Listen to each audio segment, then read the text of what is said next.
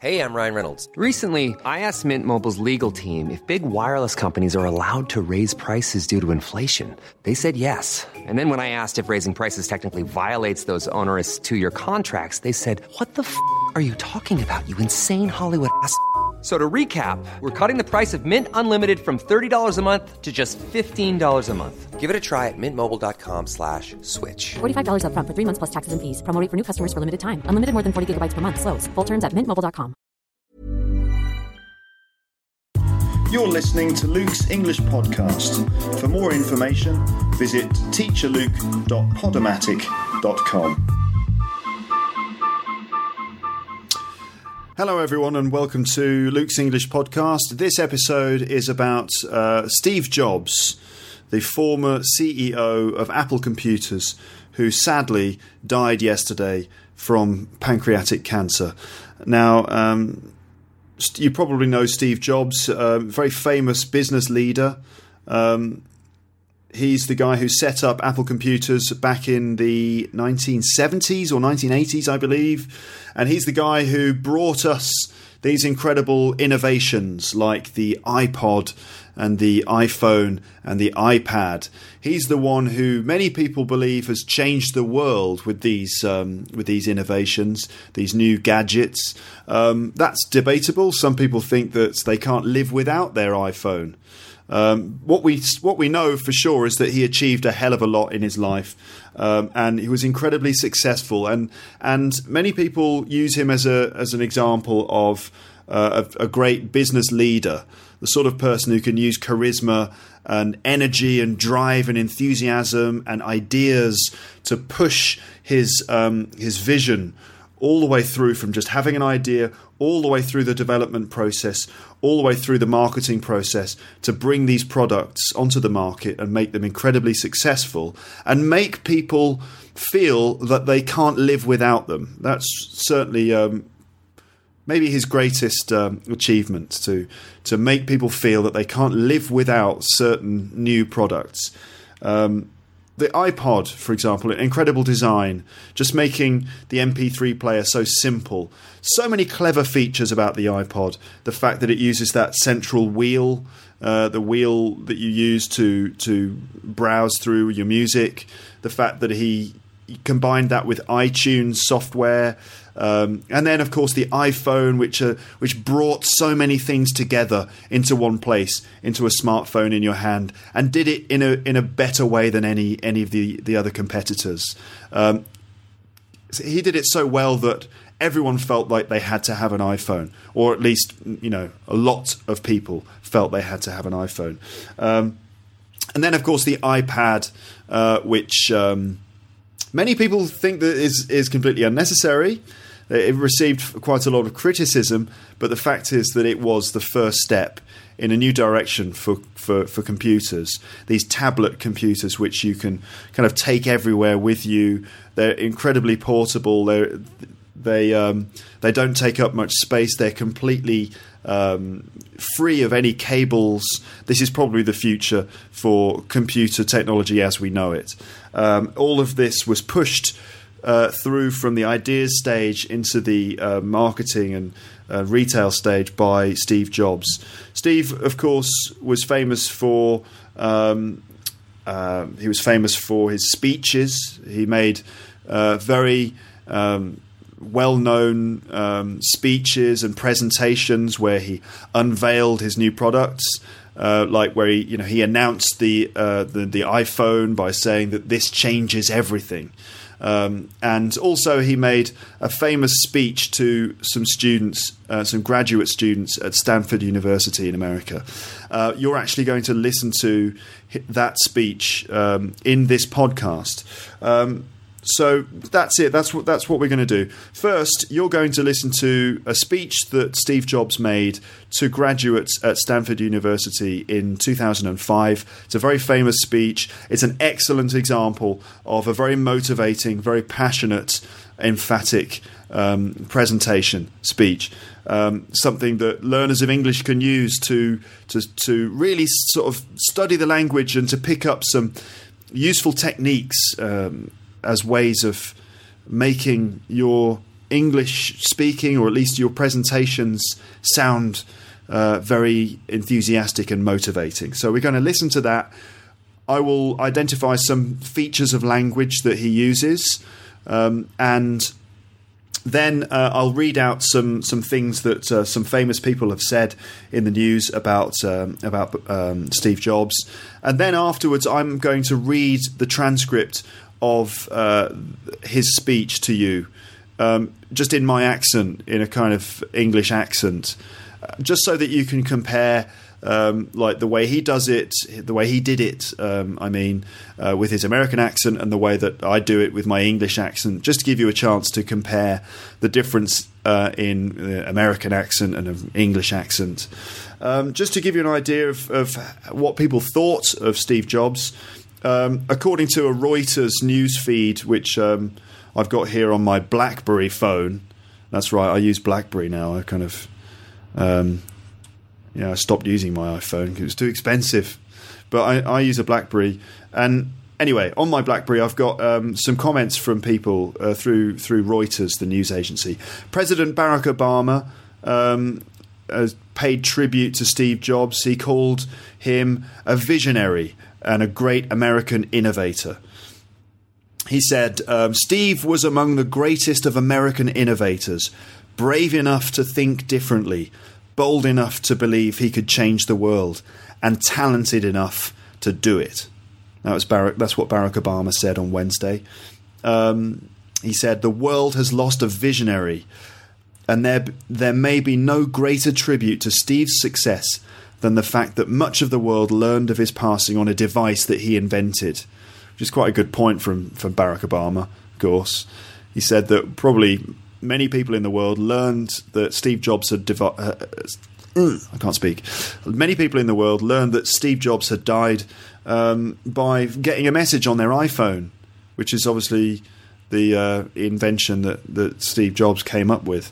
All sorts of other political leaders, technology leaders, entertainment and business leaders around the world have paid tribute to Steve Jobs. Here's a quick selection. Bill Gates, Microsoft co-founder and chairman. He said this: Steve and I first met nearly 30 years ago and have been colleagues, competitors and friends over the course of more than half our lives. The world rarely sees someone who has had the profound impact Steve has had, the effects of which will be felt for many generations to come. For those of us lucky enough to get to work with him, it's been an insanely great honour. Stephen Elop, I think that's how you say his name, Stephen Elop, Stephen Elop, the Nokia CEO. He said, the world's lost a true visionary today. Steve's passion for simplicity and elegance leaves us all a legacy that will endure for generations. Today my thoughts, and those of everyone at Nokia, are with the friends and family that he leaves behind. French President Nicolas Sarkozy on Facebook said this: his capacity to revolutionise entire sectors of the economy by the power of imagination and technology is a source of inspiration for millions of engineers and entrepreneurs across the world.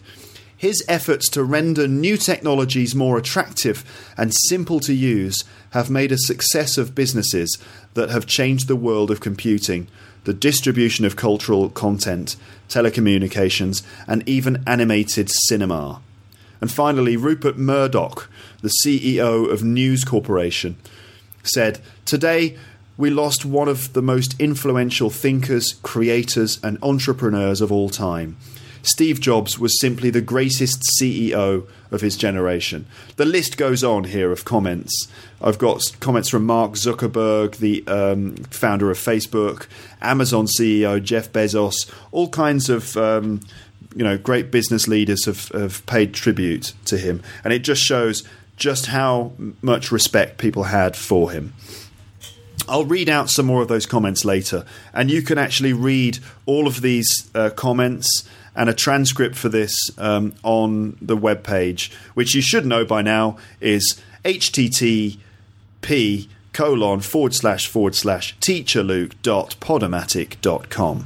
Now, you're going to listen to a speech now that Steve Jobs made to a group of graduate students from Stanford University back in 2005. And this is a great speech. It's a brilliant speech. It's incredibly passionate, motivating, and effective because it's much better than when I speak. Let's just put it that way. So I'm going to stop speaking now, and you can listen to Steve Jobs talking about his life, talking about his motivation, and talking about what drove him to success. You can read a transcript to this speech on my webpage, and I suggest that you read it. You could read it while you listen. You could just listen without reading, or you could read and listen at the same time. Like I said, I will, at the end of this episode, read the transcript to you with my English accent, so you can compare the accents as well. There will be some. I'll also make some comments about the language that he uses. That's it. So enjoy Steve Jobs' fantastic speech at Stanford University. Here we are.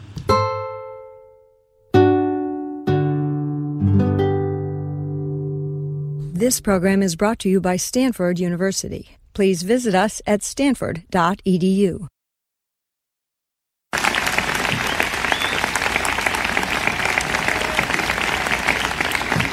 Thank you.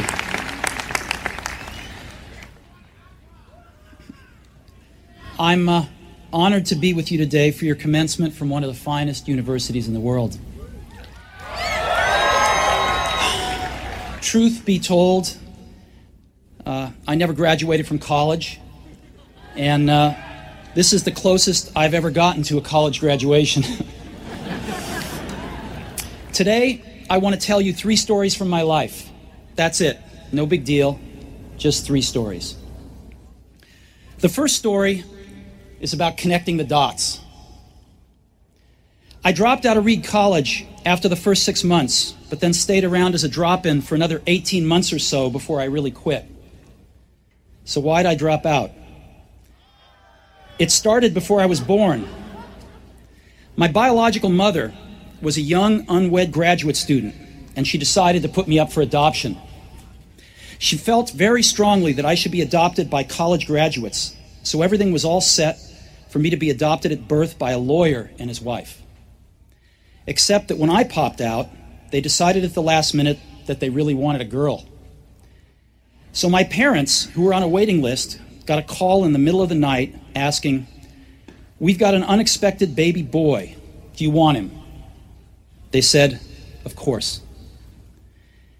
My biological mother found out later that my mother had never graduated from college and that my father had never graduated from high school. She refused to sign the final adoption papers. She only relented a few months later when my parents promised that I would go to college. This was the start in my life. And 17 years later, I did go to college. But I naively chose a college that was almost as expensive as Stanford. And all of my working class parents' savings were being spent on my college tuition. After 6 months, I couldn't see the value in it. I had no idea what I wanted to do with my life, and no idea how college was going to help me figure it out.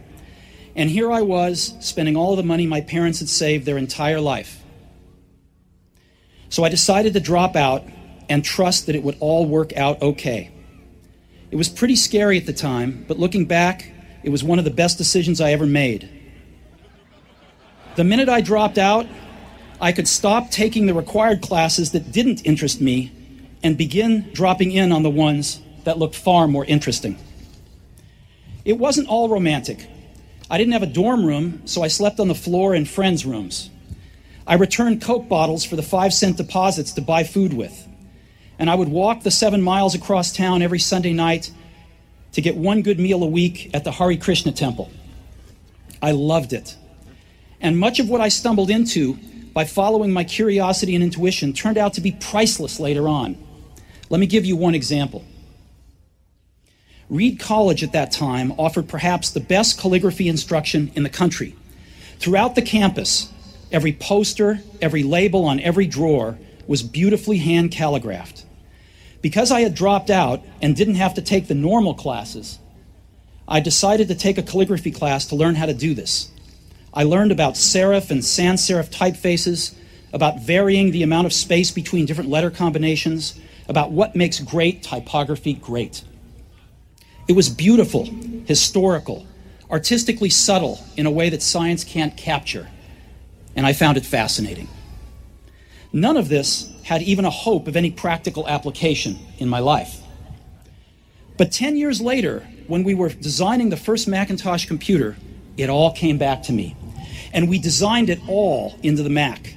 It was the first computer with beautiful typography. If I had never dropped in on that single course in college, the Mac would have never had multiple typefaces or proportionally spaced fonts. And since Windows just copied the Mac, it's likely that no personal computer would have them.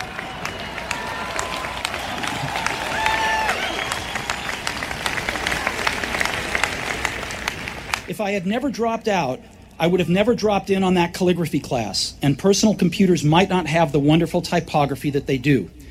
Of course, it was impossible to connect the dots looking forward when I was in college, but it was very, very clear looking backwards 10 years later. Again, you can't connect the dots looking forward. You can only connect them looking backwards. So you have to trust that the dots will somehow connect in your future. You have to trust in something, your gut, destiny, life, karma, whatever, because believing that the dots will connect down the road will give you the confidence to follow your heart even when it leads you off the well-worn path, and that will make all the difference.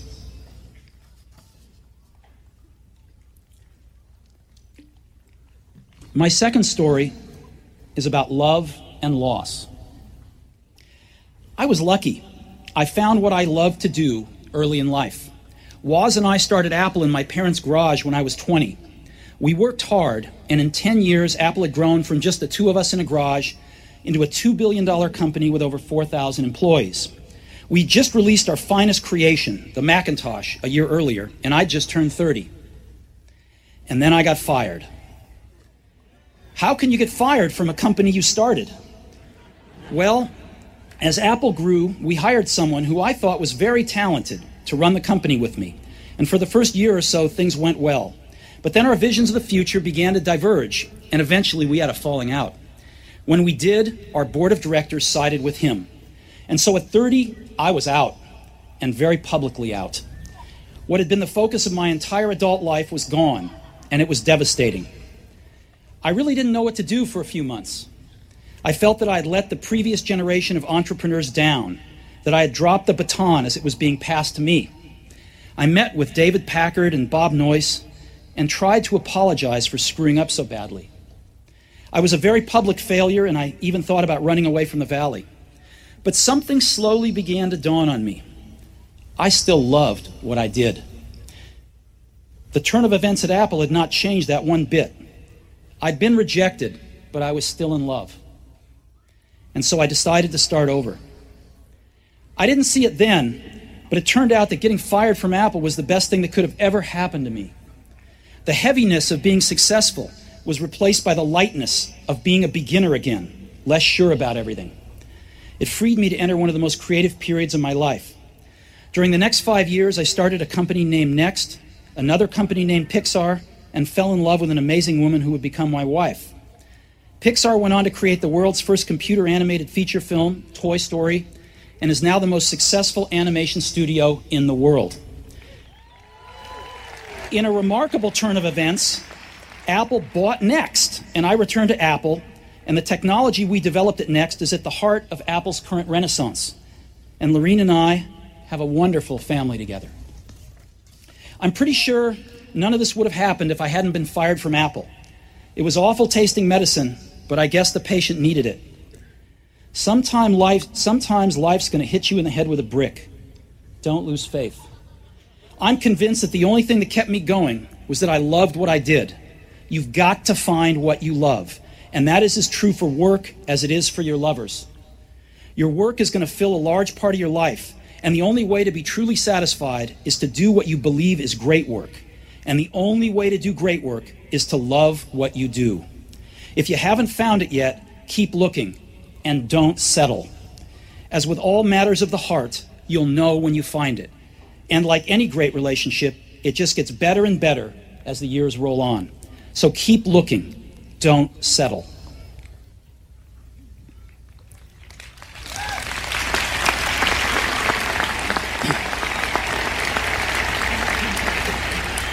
My third story is about death. When I was 17, I read a quote that went something like, "If you live each day as if it was your last, someday you'll most certainly be right." It made an impression on me, and since then, for the past 33 years, I've looked in the mirror every morning and asked myself, if today were the last day of my life, would I want to do what I am about to do today? And whenever the answer has been no for too many days in a row, I know I need to change something. Remembering that I'll be dead soon is the most important tool I've ever encountered to help me make the big choices in life. Because almost everything, all external expectations, all pride, all fear of embarrassment or failure, these things just fall away in the face of death, leaving only what is truly important. Remembering that you are going to die is the best way I know to avoid the trap of thinking you have something to lose. You are already naked. There is no reason not to follow your heart. About a year ago, I was diagnosed with cancer. I had a scan at 7:30 in the morning, and it clearly showed a tumor on my pancreas. I didn't even know what a pancreas was. The doctors told me this was almost certainly a type of cancer that is incurable, and that I should expect to live no longer than 3 to 6 months. My doctor advised me to go home and get my affairs in order, which is doctor's code for prepare to die. It means to try and tell your kids everything you thought you'd have the next 10 years to tell them in just a few months. It means to make sure everything is buttoned up so that it will be as easy as possible for your family. It means to say your goodbyes. I lived with that diagnosis all day. Later that evening, I had a biopsy where they stuck an endoscope down my throat, through my stomach and into my intestines, put a needle into my pancreas and got a few cells from the tumor. I was sedated, but my wife, who was there, told me that when they viewed the cells under a microscope, the doctors started crying because it turned out to be a very rare form of pancreatic cancer that is curable with surgery. I had the surgery, and thankfully, I'm fine now.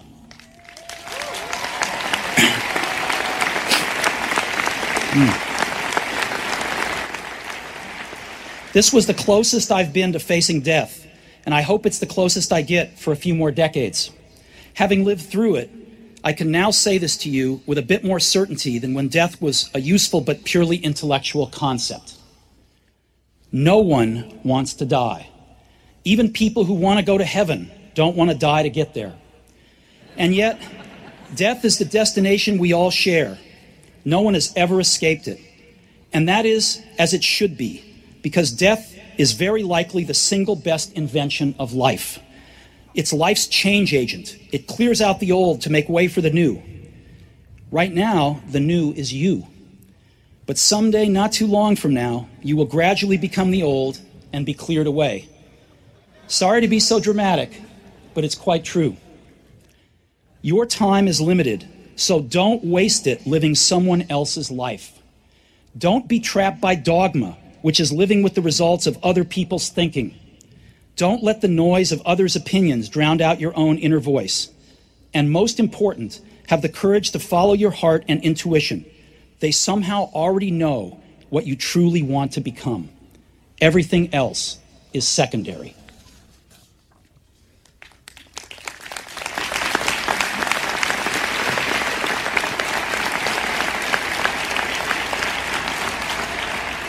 When I was young, there was an amazing publication called the Whole Earth Catalog, which was one of the Bibles of my generation.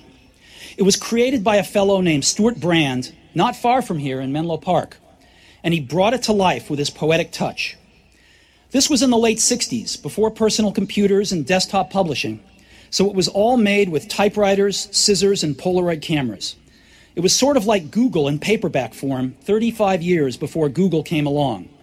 It was idealistic, overflowing with neat tools and great notions. Stewart and his team put out several issues of the Whole Earth catalog, and then, when it had run its course, they put out a final issue. It was the mid-1970s, and I was your age. On the back cover of their final issue was a photograph of an early morning country road, the kind you might find yourself hitchhiking on if you were so adventurous. Beneath it were the words, "Stay hungry, stay foolish." It was their farewell message as they signed off. Stay hungry, stay foolish. And I have always wished that for myself. And now, as you graduate to begin anew, I wish that for you. Stay hungry, stay foolish. Thank you all very much.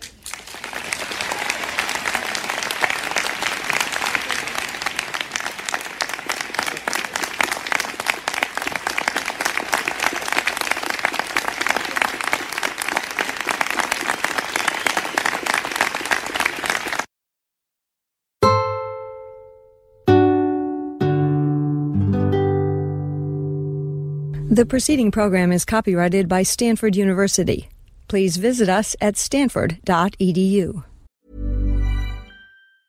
When you're ready to pop the question, the last thing you want to do is second-guess the ring. At BlueNile.com, you can design a one-of-a-kind ring with the ease and convenience of shopping online. Choose your diamond and setting. When you find the one, you'll get it delivered right to your door. Go to BlueNile.com and use promo code LISTEN to get $50 off your purchase of $500 or more. That's code LISTEN at BlueNile.com for $50 off your purchase.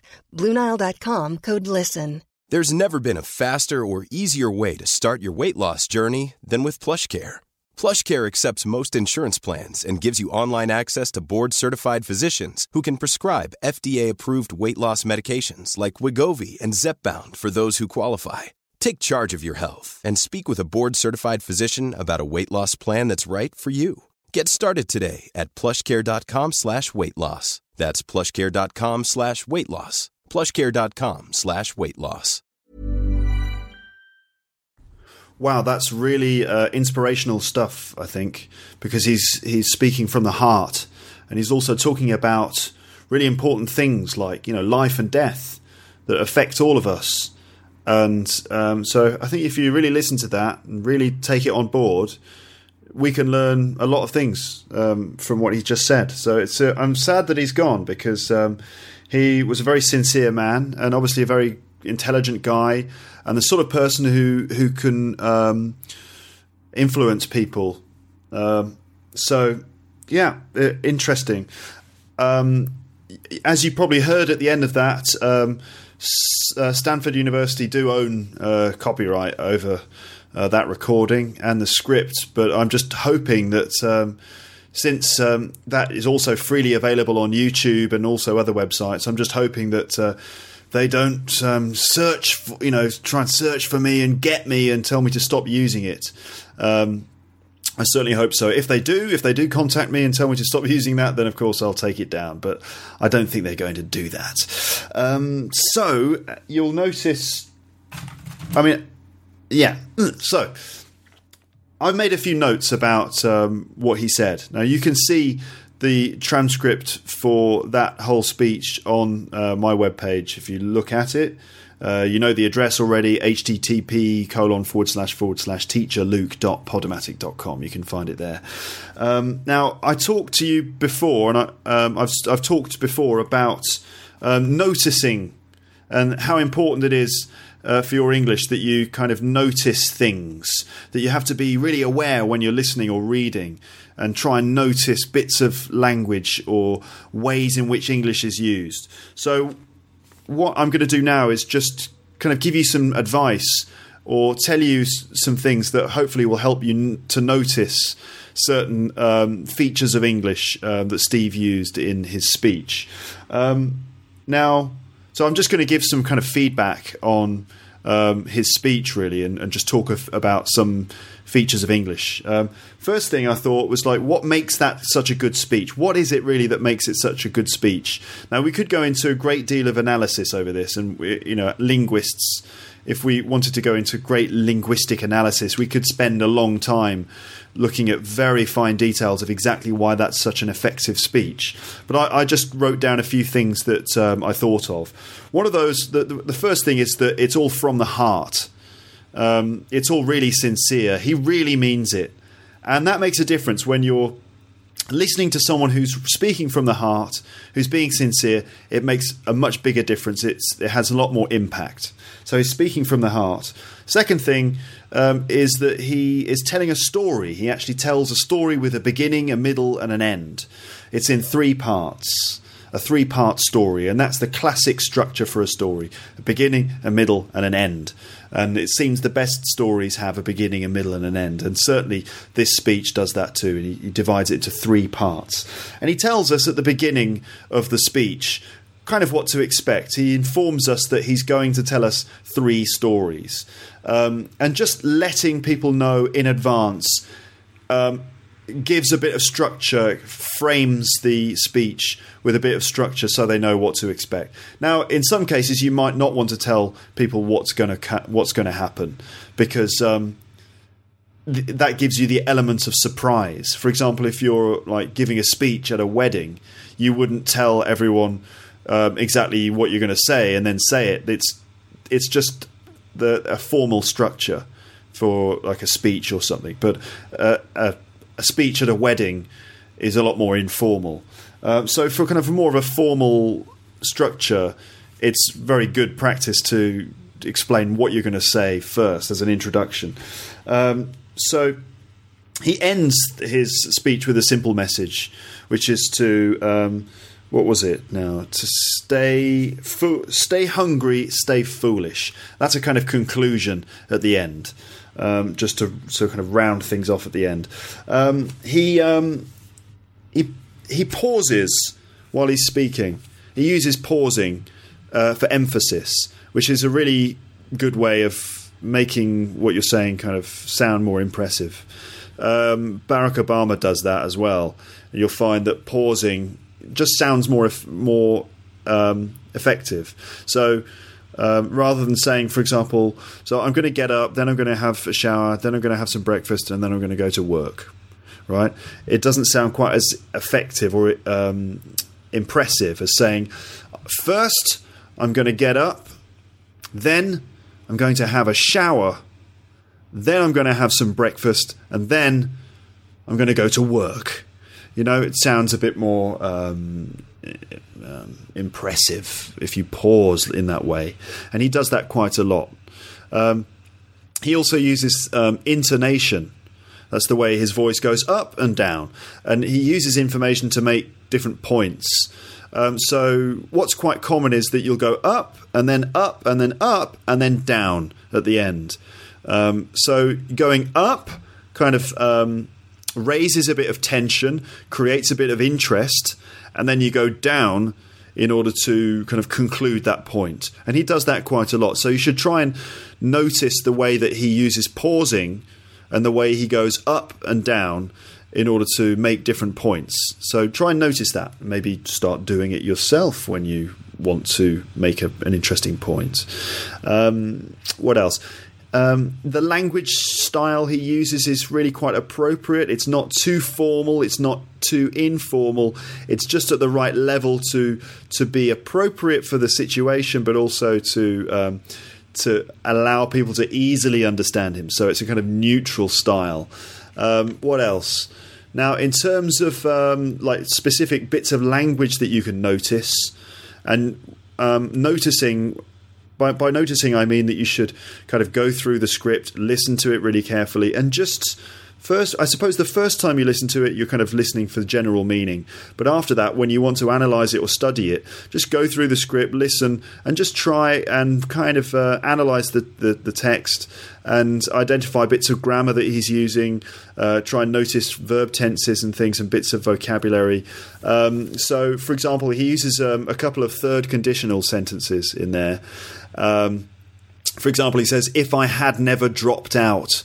I would have never had multiple typefaces in computers or something. So he uses a third conditional as a way of like commenting on the past. He also uses a mixed conditional as well. A mixed conditional is a combination of like the past of like a part of a third conditional, like the if I had part of a third conditional, and like referring to the present. So that might be something like, if I had won the lottery last year, I would be rich now. So you can see like a past, like an alternative past, if I had won the lottery, and then an alternative present result, I would be rich now. If I had won the lottery last year, I would be rich now. Okay, and he uses like third conditional and mixed conditional to talk about the way that the past has affected the present, or the way the past affected other events in the past. There are lots of phrasal verbs that he uses. I've just written a few of them down from the beginning, but you can listen to the whole thing and try and find some others. He said to drop out of college. If you drop out, that means that you kind of quit. You leave college.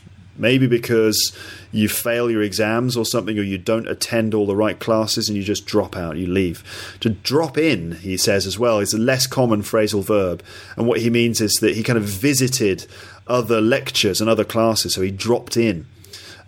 He said that his mum put him up for adoption. To put someone up for adoption is to kind of make a child available to be adopted. Maybe because, I don't know, what the situation was with his mother. She just didn't want to raise a child, I suppose. So she put him up for adoption. And he popped out. By popped out just means he was born. So if something pops out, like a cork might pop out of a bottle, you get that kind of sound, like that kind of thing. So he popped out, it just means he was born. To figure something out. He figured it out. To figure something out. To figure out what you're going to do with your life. That means to kind of work it out, or to understand something. You sort of to understand something after trying to understand it for a while. For example, if you have a puzzle, you need to look at the puzzle and try and solve it. So to figure something out is to try and sort of eventually understand something, right? He said it would all work out okay. If something works out okay, then it means that in the end, eventually, it just is okay. So you might have like a difficult situation in your life, but if you just keep going, it will work out okay in the end. It just means you have that everything will be better eventually. Right? It'll work out okay. To stumble into something. Stumble is actually a way of walking when you're not steady on your feet. So like a drunk person might stumble, kind of walk slowly in an unsteady way. And you could stumble into something. That means that you kind of you start doing something in your life without really carefully choosing your route into doing that. So you might, for example, stumble into, I don't know, you might stumble into teaching. So you just sort of end up teaching without really planning to do it. You just stumbled into it. And it turned out to be priceless. So he means that things that he stumbled into just turned out to be priceless in the end. If something's priceless, it means it's really valuable. It's so valuable that it doesn't even have a price. You can't put a price on it. That's how valuable it is. It's priceless. And he said that these things turned out to be priceless. If something turns out to be something, it means that it becomes something in the end. So you might say that it turned out to be a lovely day. It means that at the beginning of the day it was cloudy, but by the end of the day it was like a really sunny, lovely day. Yeah, it was really, really cloudy when I woke up, but it turned out to be a lovely day in the end. That kind of thing. It all came back to me. If something comes back to you, it means that you remember it. In this context, it all just came back to me. I kind of remembered it all later. So he's talking about the things that he did when he was at college, the classes that he dropped into about, for example, calligraphy. He just did it because he was interested in it. And then later on, it all came back to him when he was designing his computers, and that's why he included different typefaces in his computers, because he realised how important and how beautiful they were. So that's an interesting lesson to learn there when he's talking about you can't always connect the dots. So to connect the dots means that you might have like events in your life, and it's not always obvious that there's like a line that connects all those dots together. So he's saying that you should just keep doing things, just follow your heart, just do what you love. And it might be difficult to see how all of these things you're doing will connect together in some way, but eventually in the future it will all kind of come together, and it will all work out. So he's just sort of saying, if you follow your heart, if you're really true to yourself, if you remember that you have to try not to waste any time and just be totally true to yourself and just keep following your heart, then he has faith, or he had faith, that things will just work out for you in the end. And it was definitely true for him, because he just followed his heart. He did what he felt was really right. And in the end, he had huge success, absolutely massive success, as a result of being so brave as to just follow his heart. Huge success. I mean, this is a guy who, him and probably Bill Gates and his Steve Jobs' partner, Steve Wozniak, these were guys who made incredible innovations. They created computers which we all apparently can't live without now. The computers that we're using every day, these guys just created them. Incredible. I suppose someone had to do it, but, though that someone happened to be Steve Jobs in this situation. So back to the language. There are lots of prepositions in that text, lots of them. Of course, prepositions occur very commonly in English, but they can be difficult to notice. They're difficult to hear. Obviously, difficult to understand as well. How do you use them?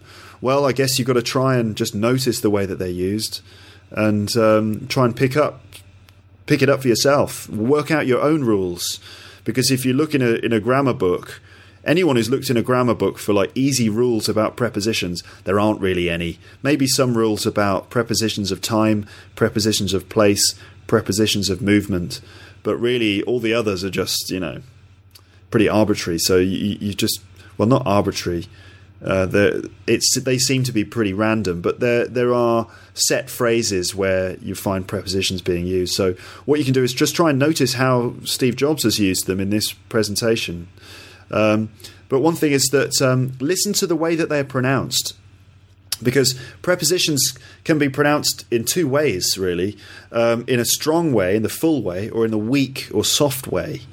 And a lot of the time, prepositions are pronounced in a very soft way, because these are not usually the meaning words. These are not the words that carry the important meaning. Instead, they're like little grammar words which you use to connect other words together. And so they're often pronounced very quickly with a weak pronunciation. For example, let me think of a good example. I wanted to see her. I wanted to see her. So, wanted to see her. But that to is just a grammar word, really. It's not a preposition, actually. It's part of an infinitive. It's want to do, isn't it? So that's actually an infinitive. But anyway, you would say, I wanted to see her. I wanted to see her. So that to becomes to. Yeah. You might say, what are your reasons for doing this? And for there, F-O-R, in a fluent sentence would be like f.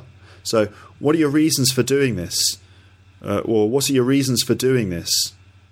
So, just notice the way that Steve Jobs pronounces prepositions. Does he pronounce them in the strong form or the weak form? And if he's pronouncing them in the strong form, why?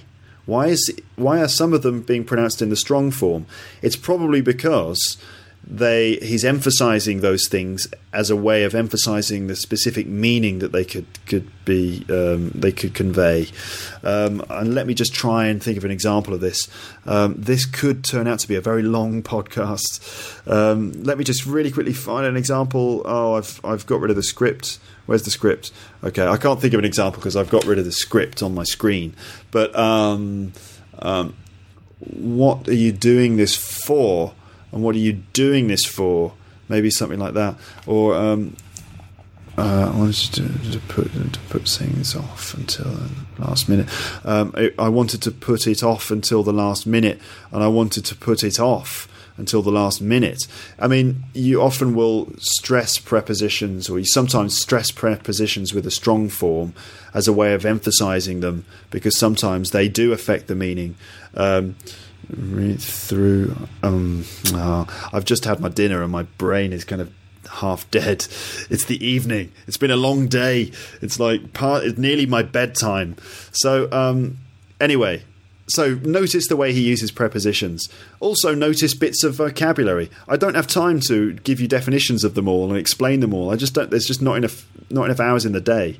But what you can do, and which will help you very much, is to become a bit independent with your learning. Take responsibility of your learning yourself.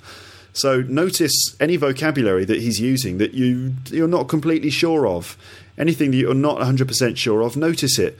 Look it up in the dictionary. Guess what the words mean from context, and then check them in a dictionary. It's a good way of picking up some new phrases for you. Also, you should try and pay attention to verb tenses and verb forms that he's using. Check out all the different tenses, like present simple, present perfect, past simple, past perfect. He definitely uses past perfect quite a lot in this speech. So notice those things and draw your own conclusions. Okay. So in the end, really, it's like you can learn a lot from the things he says, and you can apply them to your own life, particularly in regard to learning English. So he says, it may not be, essentially he says, it may not be obvious now, but if you have faith in yourself and you keep going, then the dots will join later. And that's also true for English. It might not be obvious to you right now, immediately, that what you're doing is actually very useful to you. But you should keep going. Keep listening to things like Luke's English podcast. Keep reading. Keep studying the language, and keep sort of enjoying it if you can. And then later on, you will notice, you will see the benefit later.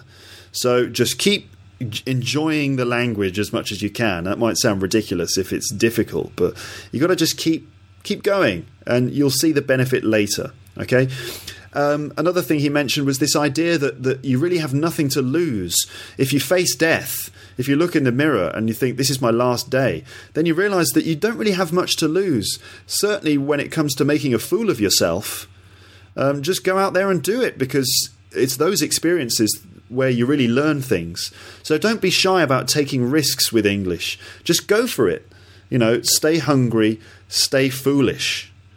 Yeah. Because being foolish here means not being safe, not staying in your comfort zone.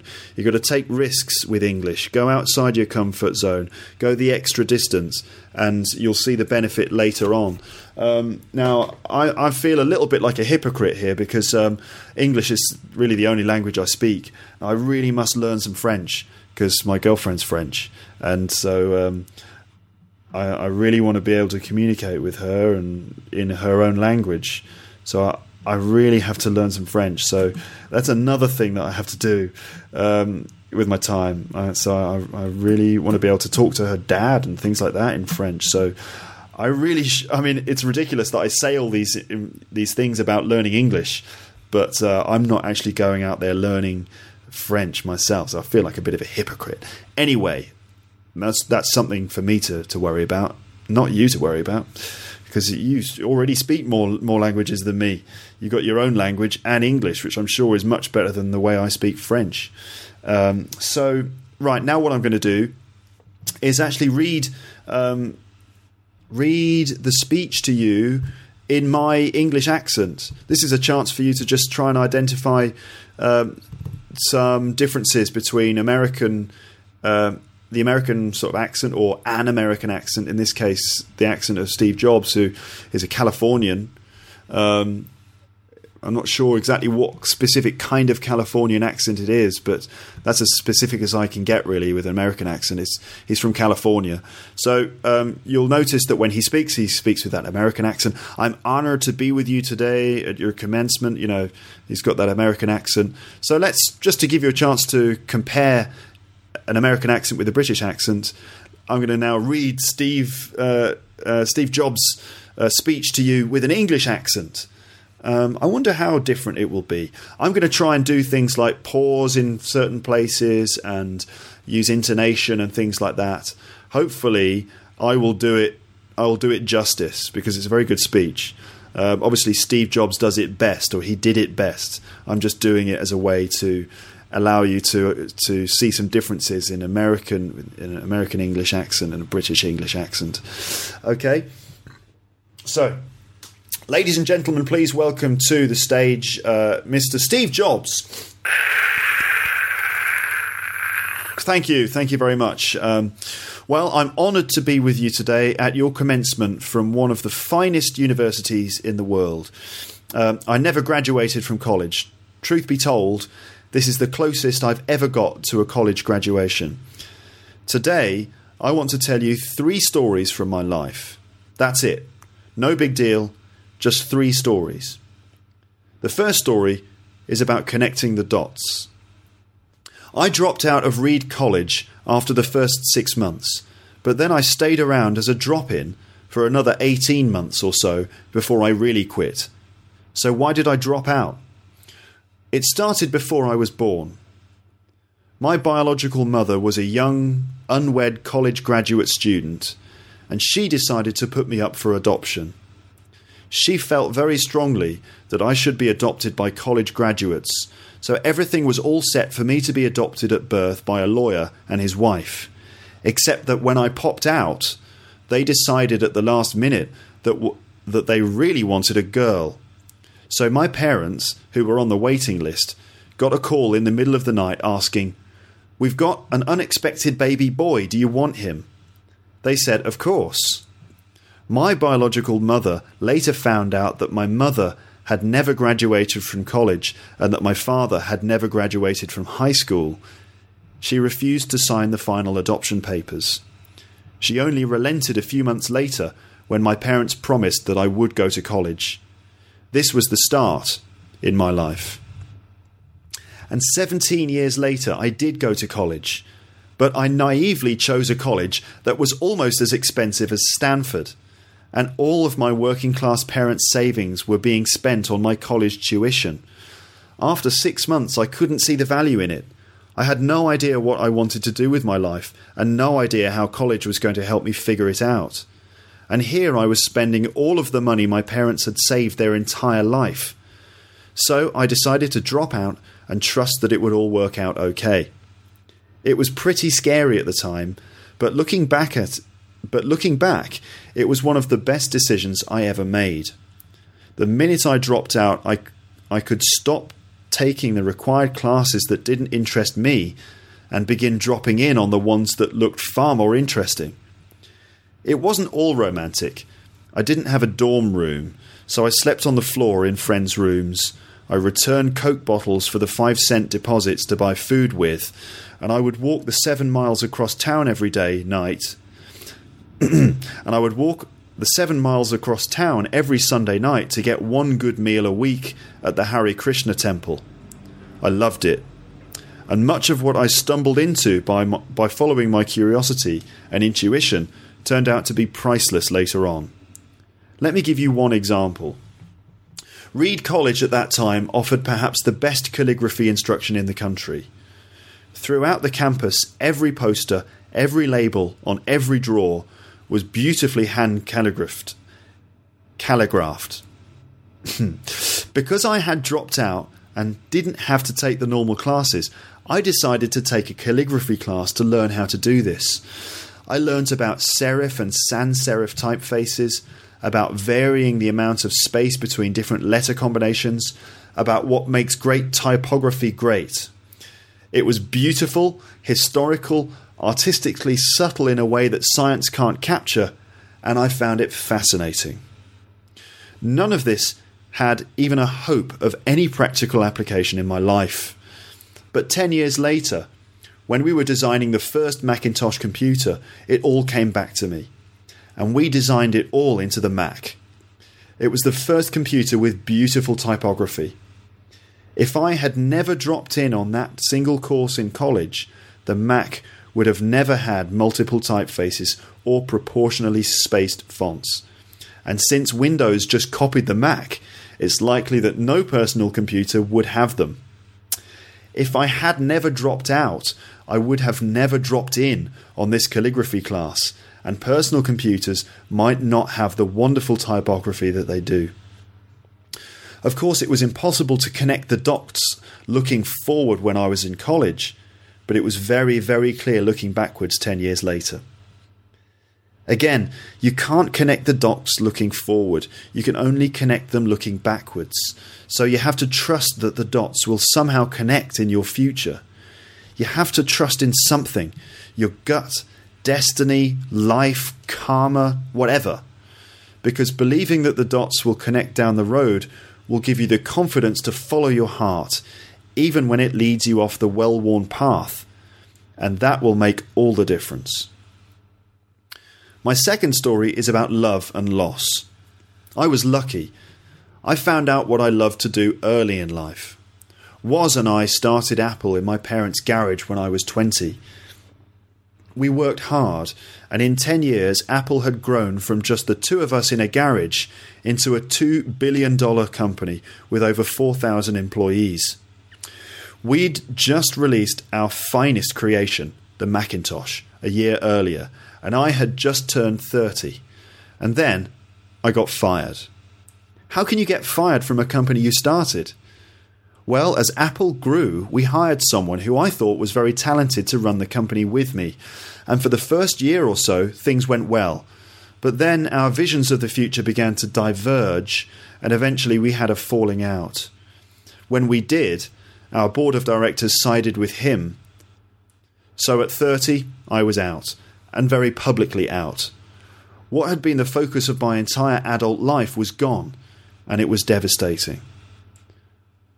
I really didn't know what to do for a few months.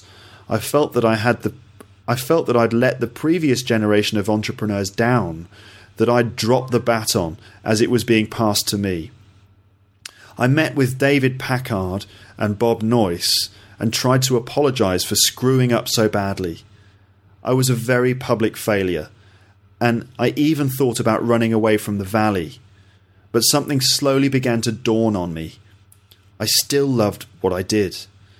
The turn of events at Apple had not changed that one bit. I had been rejected, but I was still in love, and so I decided to start over. I didn't see it then, but it turned out that getting fired from Apple was the best thing that could ever happen to me.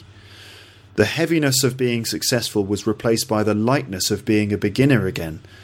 Less sure about everything, it freed me to enter one of the most creative periods of my life. During the next 5 years, I started a company named Next, another company named Pixar, and fell in love with an amazing woman who would become my wife. Pixar went on to create the world's first computer-animated feature film, Toy Story, and is now the most successful animation studio in the world. In a remarkable turn of events, Apple bought Next. I returned to Apple, and the technology we developed at Next is at the heart of Apple's current renaissance. And Lorene, I don't know her name, and Lorene and I have a wonderful family together. I'm pretty sure none of this would have happened if I hadn't been fired from Apple. It was awful tasting medicine, but I guess the patient needed it. Sometimes life's going to hit you in the head with a brick. Don't lose faith. I'm convinced that the only thing that kept me going was that I loved what I did. You've got to find what you love, and that is as true for your work as it is for your lovers.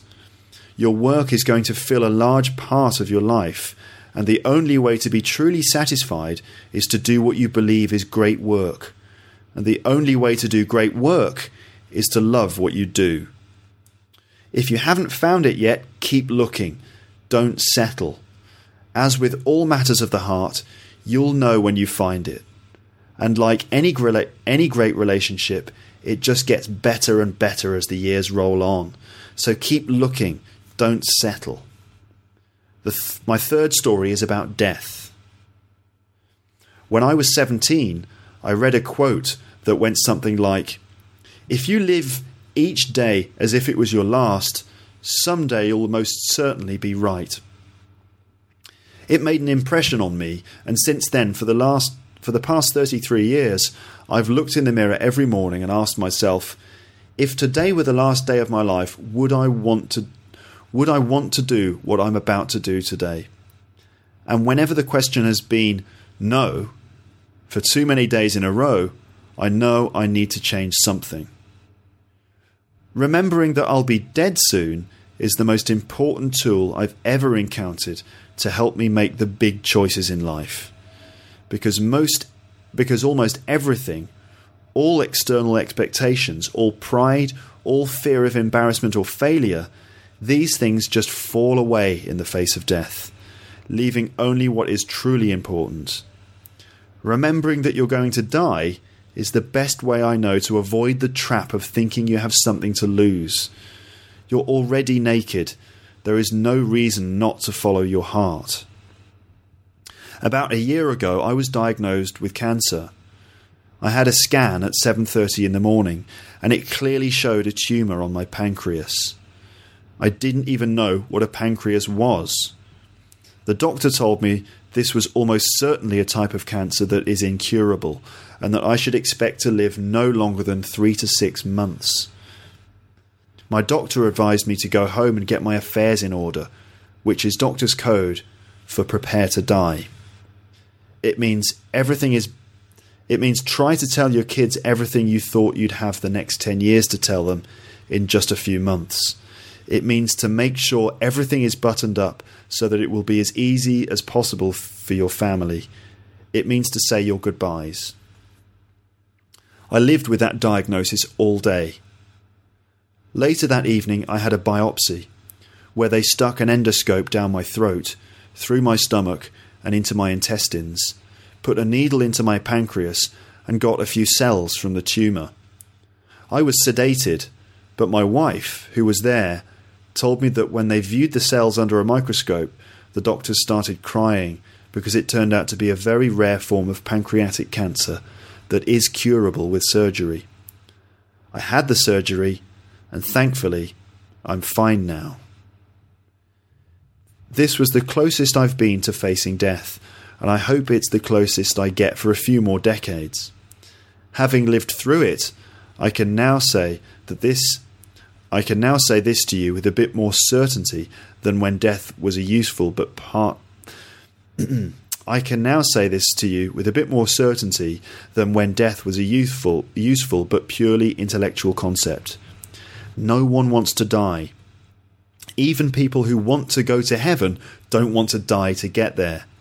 And yet death is the destination we all share. No one has ever escaped it.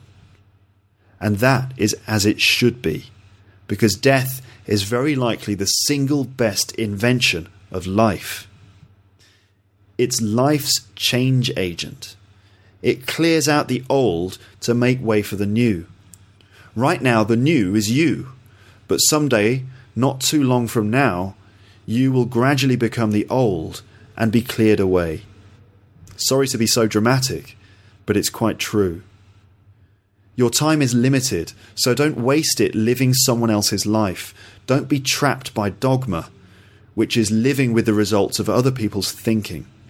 Don't let the noise of others' opinions drown out your own inner voice. And most important, have the courage to follow your heart and intuition. They somehow already know what you truly want to be. They somehow already know what you truly want to become. Everything else is secondary. When I was young, there was an amazing publication called the Whole Earth Catalogue, which was one of the Bibles of my generation. It was created by a fellow named Stuart Brand, not far from here in Menlo Park, and he brought it to life with his poetic touch. This was in the late 1960s, before personal computers and desktop publishing, so it was all made with typewriters, scissors and Polaroid cameras. It was sort of like Google in paperback form, 35 years before Google came along. It was idealistic and overflowing with neat tools and great notions. Stuart and his team put out several issues of the Whole Earth Catalogue, and then when it had run its course, they put out a final issue. It was the mid-1970s, and I was your age. On the back cover of their final issue was a photograph of an early morning country road, the kind you might find yourself hitchhiking on, if you were so adventurous. Beneath it were the words, "Stay hungry, stay foolish." It was their farewell message as they signed off. Stay hungry, stay foolish. And I've always wished that for myself. And now, as you graduate to begin anew, I wish that for you. Stay hungry, stay foolish. Thank you all very much. Right, so there you go. That's like my version of his speech. It's quite touching, isn't it? So what can you do with that here at the end of the podcast? Well, what I'd suggest is that you now take a copy of that speech and you read it too. And you try and make it sound emphatic. Try and put your heart into it. Practice reading it over and over again. Record yourself. Try and make it sound as moving as possible. Try and get the pauses in the right places. Copy me or copy Steve Jobs. Probably copy Steve Jobs, to be honest. And just keep practicing. And don't worry about connecting the dots, because they'll all come together later on. That's the end of this episode of Luke's English Podcast. And I'd just like to thank Steve Jobs for allowing me to do this with my Apple Macintosh MacBook computer. I'm caught up in the hysteria of the sort of the Apple madness, but I think I'm a reasonable person. I hope so, but still, I feel slightly touched by the fact that Steve Jobs is no longer with us. I wonder what's going to happen to Apple computers. I wonder if they've had their best days. We'll see, won't we, I suppose? So that's the end of this episode. Thanks very much for listening, and have a good day, have a good evening, have a good night, have a good morning, whatever it is you're doing, wherever you are. Thanks again for listening. Bye, bye, bye, bye, bye, bye, bye. Thanks for listening to Luke's English Podcast. To find a transcript of this episode, just visit teacherluke.podomatic.com.